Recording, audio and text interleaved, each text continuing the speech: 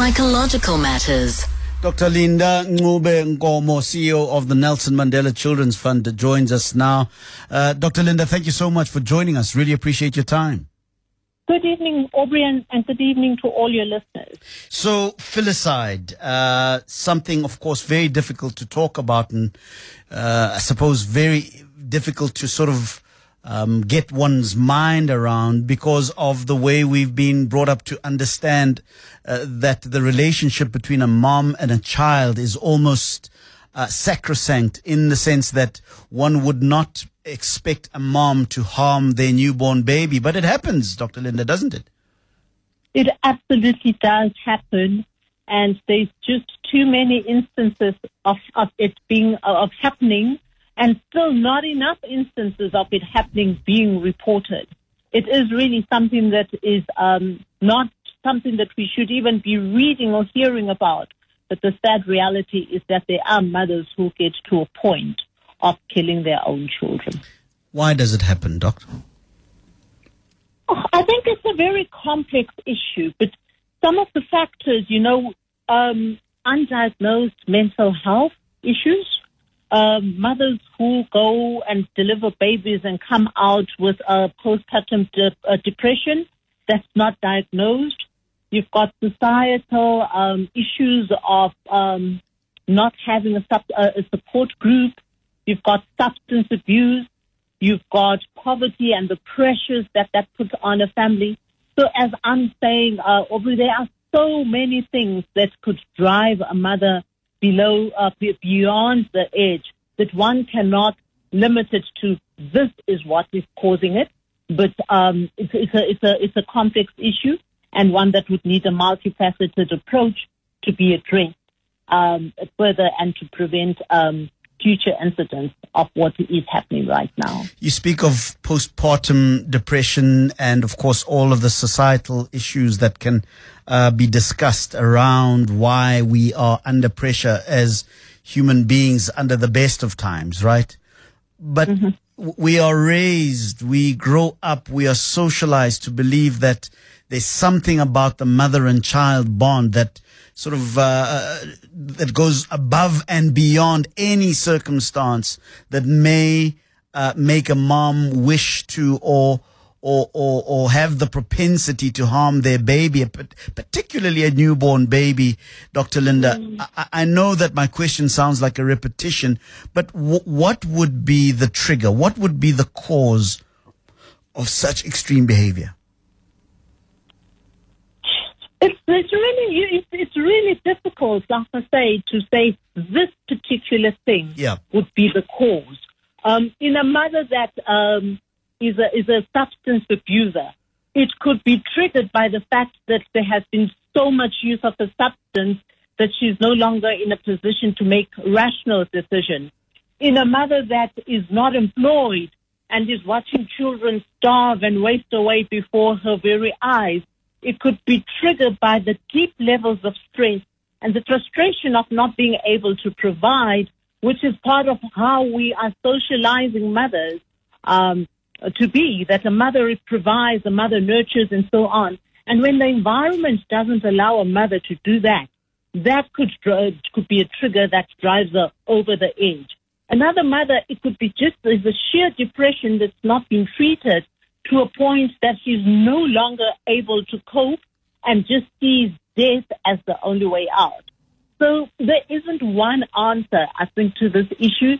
You would have to look at what happened in these circumstances, and the answer may be very different to what happened in another set of circumstances where ultimately the result is children being killed by their mother. And of course, the multiplicity of reasons that converge and then create a particular action, and usually that is the killing of one's child, is probably going to be unique to that particular individual? Yeah, for the most part. Or are there universal patterns? I think the pattern would be there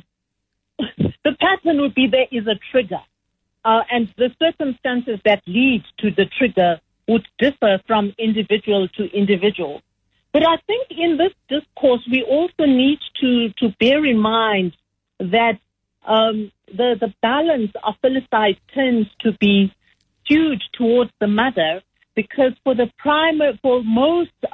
most instances, the mothers are the primary caregivers.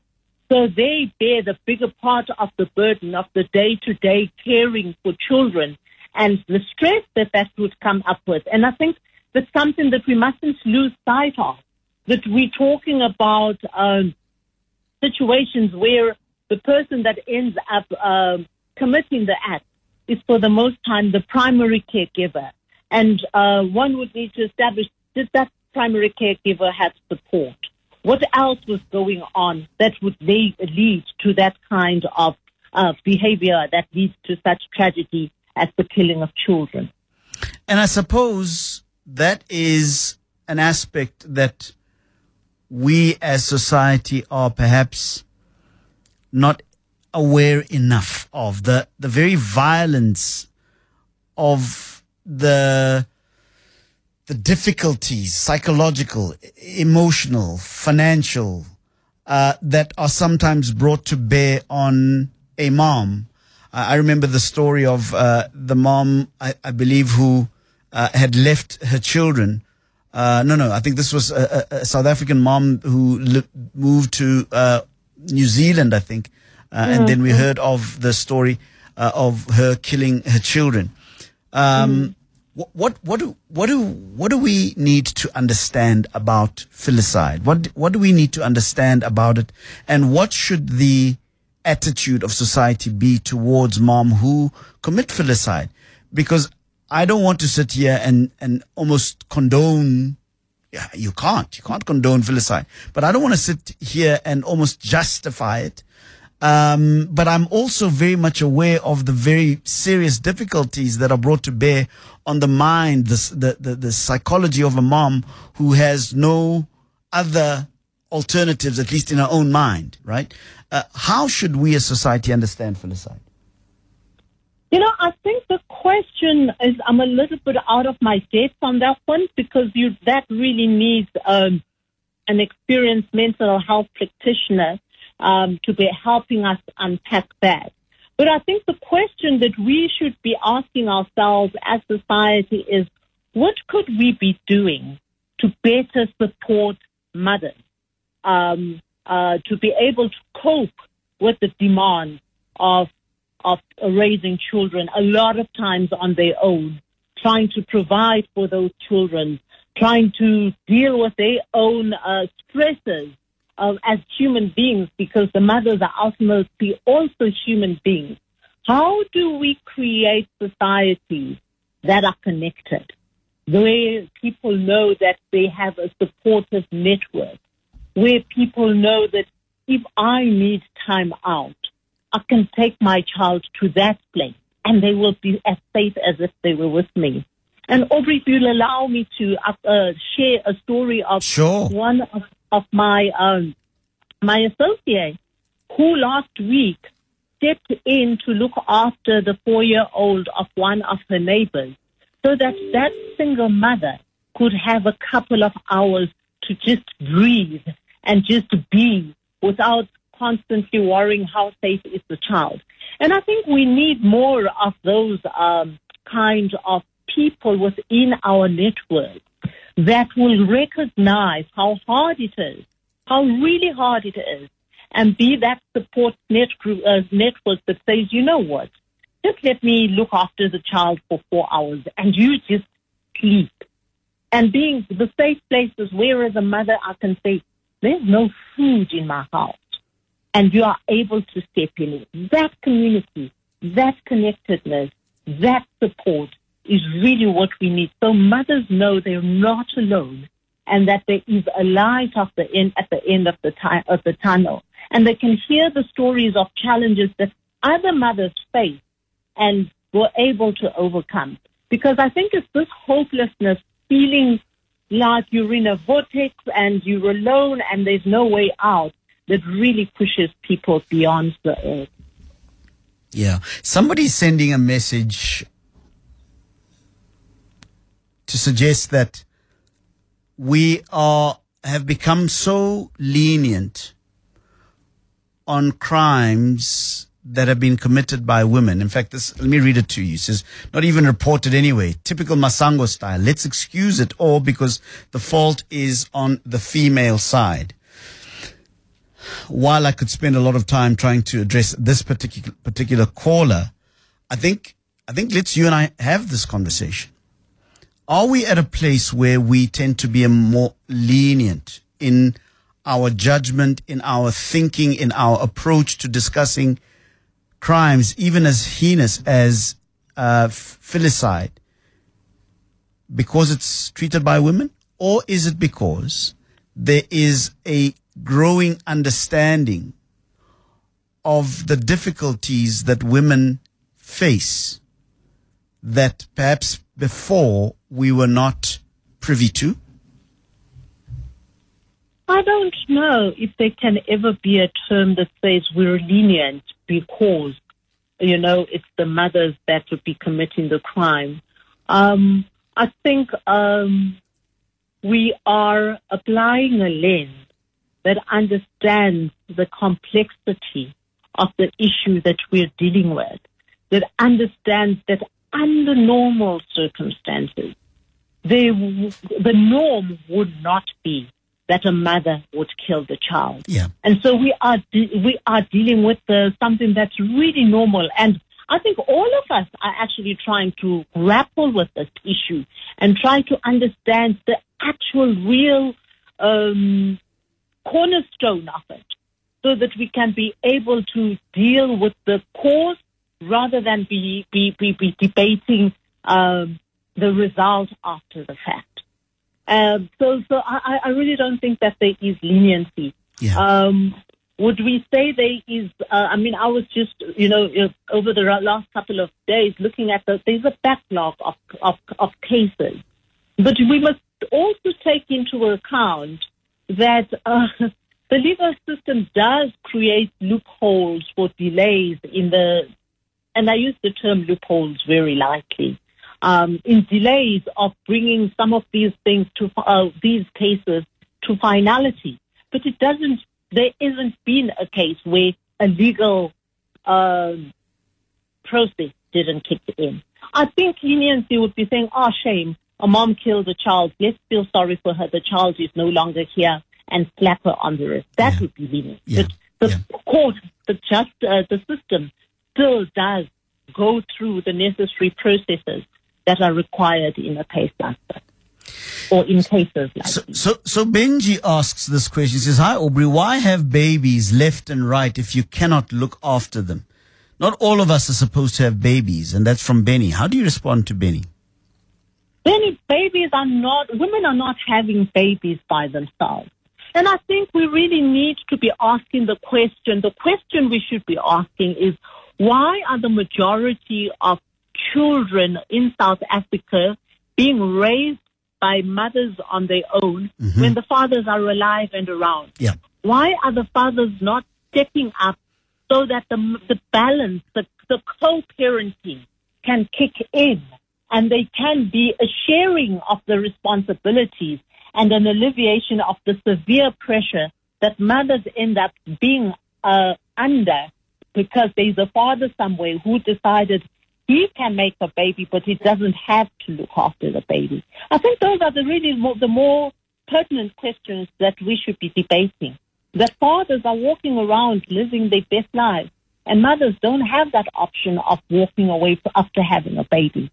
So how do we turn that behavior around so the children have got the benefit of healthy co-parenting and the stresses can be alleviated? I had a conversation some time ago, Dr. Linda, with somebody who explained to me why in the vernacular, in the traditional cultural sort of setting, we call the home of the mother or the family where the mother of children hails from. We refer to it, at least in my language, in Ndebele, we say, Ekenomkhulu. In other words, your big home. The direct translation is your big home. And this individual was explaining to me, an elder who is very well versed in issues of culture, said to me that the reason why we say ekenomkhulu is because the people of your mother cannot deny you. The people of your father may deny you. They may even put up an argument that denies the baby or the child. But the people of the mother can never, the mother can never, the family of the mother can never deny the child in any sense because it was carried by the mother. And so the mother doesn't have the luxury of a cerebral argument about the child and whether or not the child belongs to her because the child grew in her belly for 9 months. And that for me is very key to this conversation as to why it is important for us to not be glib, to not be political in the way we discuss the issue of filicide, because it is a conversation about two individuals that are inextricably linked by literally an umbilical cord. And so the propensity, the easy debate about, because it's women, because women are just having too many children is a very glib and throwaway conversation that takes us away from trying to understand the reality of filicide.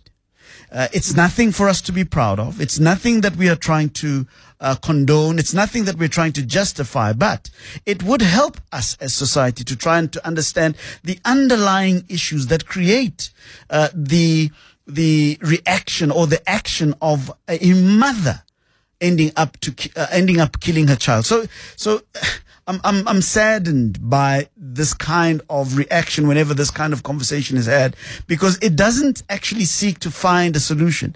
It seeks to dismiss a conversation, and that for me is a very, very sad situation. Nobody is in any way trying to justify, condone, or mollycoddle the heinousness of the killing of a baby. Nobody's trying to do that. But we do need to understand the issues that are surrounding it. Let's go back to the real conversation, Dr. Linda. When this happens, you spoke about the fact that when a mom does ultimately end the life of her own child, especially at the stage when the baby is still an infant, the criminal justice system steps in? The criminal justice system kicks in because that's murder. That's a crime. The question, I think, more would be, do the processes run efficiently? The second thing that the question would be asked, a lot of times when a mother kills her children, she also tries to kill herself, if you have been following, yes, the trend. And so what you also you tend to find is that you've got children who have died and a mother who has gone into medical care because, she tried and failed and so on. But I'm not aware of any situation where a mother killed her children and went off scot-free. There will be psychiatric evaluations, which is part of the process of establishing the mental state. There will be all sorts of things that must be done, but they're all part of the process that's required for the justice system to establish what exactly was going on and whether this mother was in a state of mind where she could have made a rational decision at the time of committing the crime. So all those processes don't do away with the fact that a process kicks in. They just might take too long. And sometimes we lose the mother herself before the cases can get to court. But a case would have started. Dr. Linda Nkomo is my guest. She's CEO of the Nelson Mandela Children's Fund. Let's talk about the broader sort of context of the mother and child. There is probably grandparents. There's probably a father, and very often it's an absent father. But what does this do to the general family, and in a bigger way, the society in which the mom and the baby emerge from? I think with any death, there is pain, there is grief, especially death that could be avoided.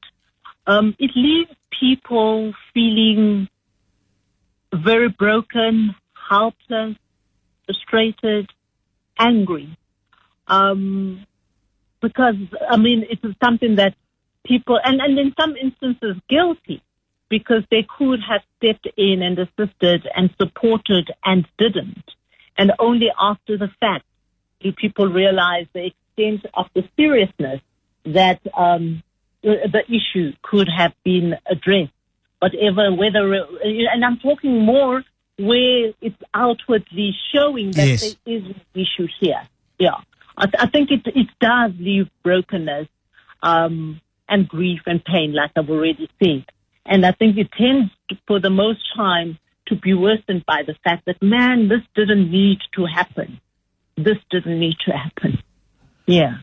And again, it appears to me that, I'm watching, even as I speak to you right now, a conversation taking place on some channel about the growth in the violence that we are seeing at schools, youngsters attacking their teachers and stuff. And these are strange things that have become normalized in society. And so it suggests that there is a broader societal issue that needs to be addressed that creates the kind of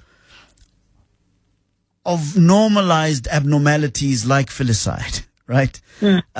What do we need to look to, Dr. Linda, at a societal sort of level that would give us a better understanding of how and why something starts a whole process that leads to filicide?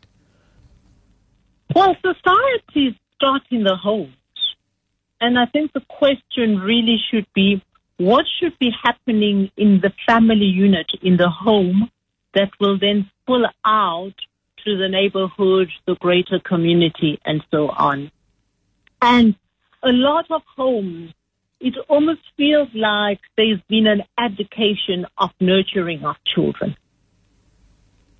So I'm dealing with my own stresses because I've got a stressful job and my children must just get on with it and watch TV, and TV must raise them. Yeah. And there's not enough investment in us being able to build a solid, supportive unit at a family individual level. So if we were to go back to strengthening the family unit, so that it nurtures children, so that it protects children, we would then be able to see the overflow of that. But if the family units are dysfunctional, then we're going to ultimately see that dysfunctionality spilling out into society, spilling out into schools. So if children are coming from homes that are violent and there's no love and there is no building of values of respect and honesty and so on, the poor teachers are going to be the victims of those children that have not been raised in homes that are trying to build a responsible member of society. So what we need to be doing differently is looking inwardly into the home and saying, how do we raise children in a different way? How do we get the tools to be able to raise them without having to resort to violence and then expect them not to use violence as a solution to issues when they get older, when they're out of the home and so on. So our family unit is broken down, and as a consequence, our societal unit is broken down. Do you think that's a reversible phenomenon? It's going to take time and probably a generation of intentionality and working at it diligently, consistently, for us to start getting the results. So if we start with the generation, the little ones that are being born now, and we start to turn around the tide of how we're raising them and nurture these children rather than just let them be, I believe we can turn the tide around. But at this point in time, we're blaming everybody else. We're blaming government. We're blaming everybody but us. And I think as the caregivers, in whose hands these children are in the homes, we need to be looking inwardly and saying, what am I going to do differently with this child that's in my care so that I can make sure that I have raised a person that respects others, that loves others, that honors others, and has got the values of what builds a cohesive society. We have a sad history in this country that cuts into our social sort of realities, that cuts into the way that we perceive ourselves, in the way that we perceive the spaces we live in, that is still, that we're still trying to resolve. Traditionally, there was the idea that a family raises a child, or a village raises a child, but we become societies that live in flats, in small little yards, insulated from each other in a communal sort of way, where we don't share values and ways of upbringing children, because we're all so busy trying to make that almighty dollar. If the Americans were listening to me, they'd want to shoot me. But the whole way that our lives are structured is focused on trying to survive, to put something on the table. We have the reality of the migrant labor system that broke up families in the past, whose vestiges we're still living with even now. It almost seems to me that we need to find a way of becoming more human for the sake of babies that are going to be born in these untenable sort of realities. How do we find ourselves, how do we make ourselves more human under those conditions where the economic situation, financial situations of families are forever getting worse and worse and worse? How do we cultivate a sense of humanity that would, at the moment that mom is so overwhelmed that she thinks the only answer is to take her child's life, that something would step in and say, no, not that? Aubrey, I don't even know what the answer would be, but I can share some thoughts. What you've described is a reality that's not going to go away. So we're never going to go back to living in villages where there is a little community and your child is my child. That we now living in a reality that says we're in a concrete jungle, we in little contained spaces, and so on and so on. And I think what is going to need for all of us collectively to think around is, how do we then reset our humanity under these drastically changed environments? The second thing that, we talk about, but we never really try to figure out what the solution could be, is the post-traumatic stress disorder that we have as a country. Yeah. We thought that when 27 April 1994 came, all the trauma, all the pain, all the suffering that had been happening for decades prior to that would just go away. And it's not going to just go away. And again, this is where we now need the people that are more experienced in how to work with trauma in group settings. And I don't know whether a country can be called a group setting, but we really now need to be starting thinking solution-wise. How do we deal with the effects of the trauma of a whole country so that that trauma does not flow out into the behavior of how we now raising the next generation? Because ultimately, at the end of it all, we're carrying deep pain within ourselves, and we're giving birth to that with that deep pain to young people that are, even in some instances, genetically altered because of the trauma that was being carried by the people that birthed them. So we now need to call in the real experts in these type of things that can say, South Africa, we are going to reset. In 2024, these are the baby steps we need to start taking as a nation. Because if we don't, 30 years from now, there's going to be another Aubrey and another Linda having a conversation around these issues, still unresolved. We were having a conversation with an expert yesterday who was talking about the depression of an unresolved past and an unreachable future. So an unresolved past creates the depression because we constantly look back and we ask ourselves questions of why the injustice, why the oppression, why all of those things. And then we look to the future and we had dreams, we had a particular hope and a desire that we all sort of incubated in our collective womb, as it were, for a better South Africa, a better place to be. And the conversation basically said that we get stuck either in the past or we get stuck in the dream of a beautiful future.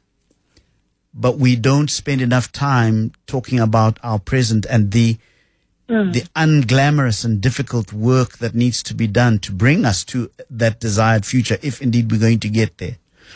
And we seem not to have the presence of mind because we haven't really understood the nature of the ailment, the deep depression and anxiety that happens at the same place, at the same time, converging with all of their various complexities that are happening in one mind, right? They're happening in this one mind. And it's so easy to look to the woman who kills her child and bring the responsibility and liability and blame on her. And I'm not saying that we shouldn't, but I think we do need to acknowledge that we are an injured society. We are a deeply traumatized society, and it is only normal, in fact, that our society should be producing the kinds of traumatized mothers that can ultimately murder their own children. And so we see all of these things, Doc, and one can't but feel overwhelmed by the sheer size of the project that stands before us if we are to fix this. Because I'm seeing how more and more we are seeing cases of filicide. And it seems to be growing in frequency and in boldness. I want to ask you, what do we do? Because it appears to me that we are in an existential crisis, not only as human beings, but as humanity. Does that make sense? Absolutely, it does. We are. And I think, so we have an unresolved past and an unreachable future, and we need to live in the now and the present. And how do you live in the now and the present? Is one day at a time, looking at what do I need to do now at 8:09, and you work on that. And then you look at what do I need to do now that it's 10 o'clock. And tomorrow you start again, and you consistently looking at what do I need to do now so that I can ultimately make progress towards that future. And so we're bringing it back to the question of what do we now need to be doing to take better care of pregnant mothers so that when they deliver the baby, we can eliminate the stress of the baby is underweight. So now the mother is stressing because the baby didn't make the average score of the baby so low. And the next step becomes, what do we need to do to make sure that this mother who is living in the deep, deep parts of the Eastern Cape, where poverty is really scary, what do we need to do to make sure that she is having adequate nutrition for her baby to grow up and meet the developmental milestones that they need to meet in that process of early childhood development. And then what do we need to do? And it's got to be constantly a question of what do we need to do and do it? What do we need to do and do it? And I think with those baby but consistent steps, we will start to work towards a situation where we can start to alleviate some of the pressures that come up with mothers who are disadvantaged long before they have delivered the baby. And by the time this baby comes, the stress levels are going through the roof, and it's just a ticking bomb. Many years ago, I read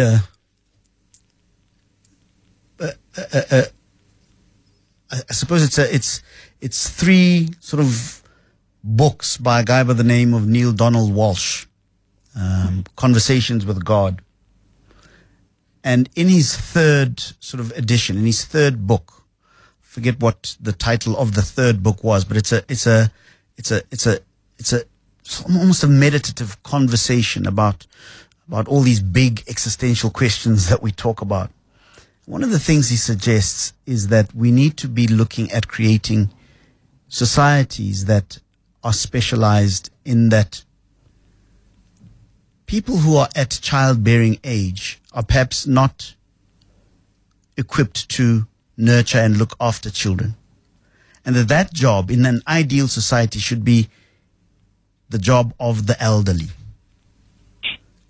Because those that are in the prime of their sexual and vital and virile sort of life should in fact be creating wealth and making work, produce stuff, whatever it is, and that those that have developed the wisdom, the temperament of the ages be the ones that then look after the children.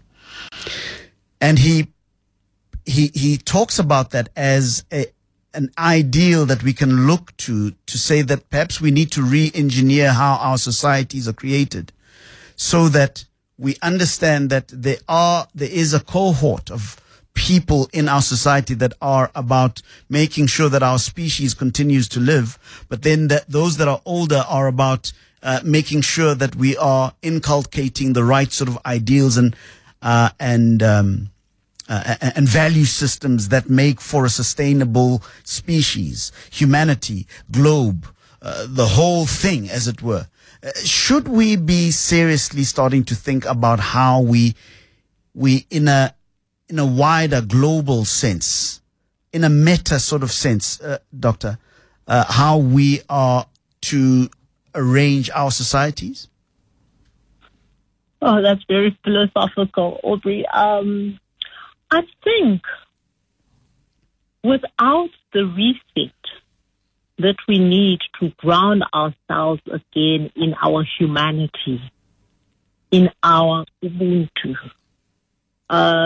we might find that even if that happened, we would still have a crisis of existence. So why do I say that? I mean, if you look at some of the things that are happening to children in South Africa, you hear of children being raped by grandparents who should be looking after them. So unless we have a reset of we are a nurturing, we have Ubuntu, we recognize that children are human beings from the time that we receive them into the world, I don't know that the treatment will be different. I mean, tonight we're focusing on the mothers that are killing the children. But if we were to expand that conversation, we would realize that South Africa is a country where we're just killing children. You know, if you look at our averages of child murder, we have got 5.5 child murders for every 100,000, and the global average is 1.6. So we do need to just stop, reset, deal with our collective pain, and hopefully at the end of that work toward what looks like an unreachable future will be a South Africa that's safe for children, whether those children are at home with their mothers or other caregivers, or children are at school or within a greater society. We will have created a South Africa that's safe for children. Dr. Linda Nkomo, as we close, clearly this kind of conversation doesn't end. It's one that we need to keep having, keep looking at the possible solutions, and as you said, minute by minute work that we need to do. I want to thank you for discussing a very, very difficult conversation. It just leaves me numb to think that a mom, that first and final place of refuge for a helpless child, can ultimately kill their own child. I want to thank you for the sensitive way that you and I have had this conversation. And I hope that as we do that minute by minute work as individuals and as a country, that perhaps we will find a solution that will protect the children in our society. Aubrey, thank you very much. And I think as we go about our lives with children who surround us, let's just keep remembering that there can be no greater indication of the state of the soul of a society than in the way in which it treats its children. Those were the words of President Nelson Mandela. And the way we are treating children, whether as mothers, neighbors, uncles, caregivers, says our soul is rotten and we need to rework the soul of South Africa. Thank you, Aubrey, to you and to your listeners. Dr. Linda Nkomo, thank you so much for your time, CEO of the Nelson Mandela Children's Fund.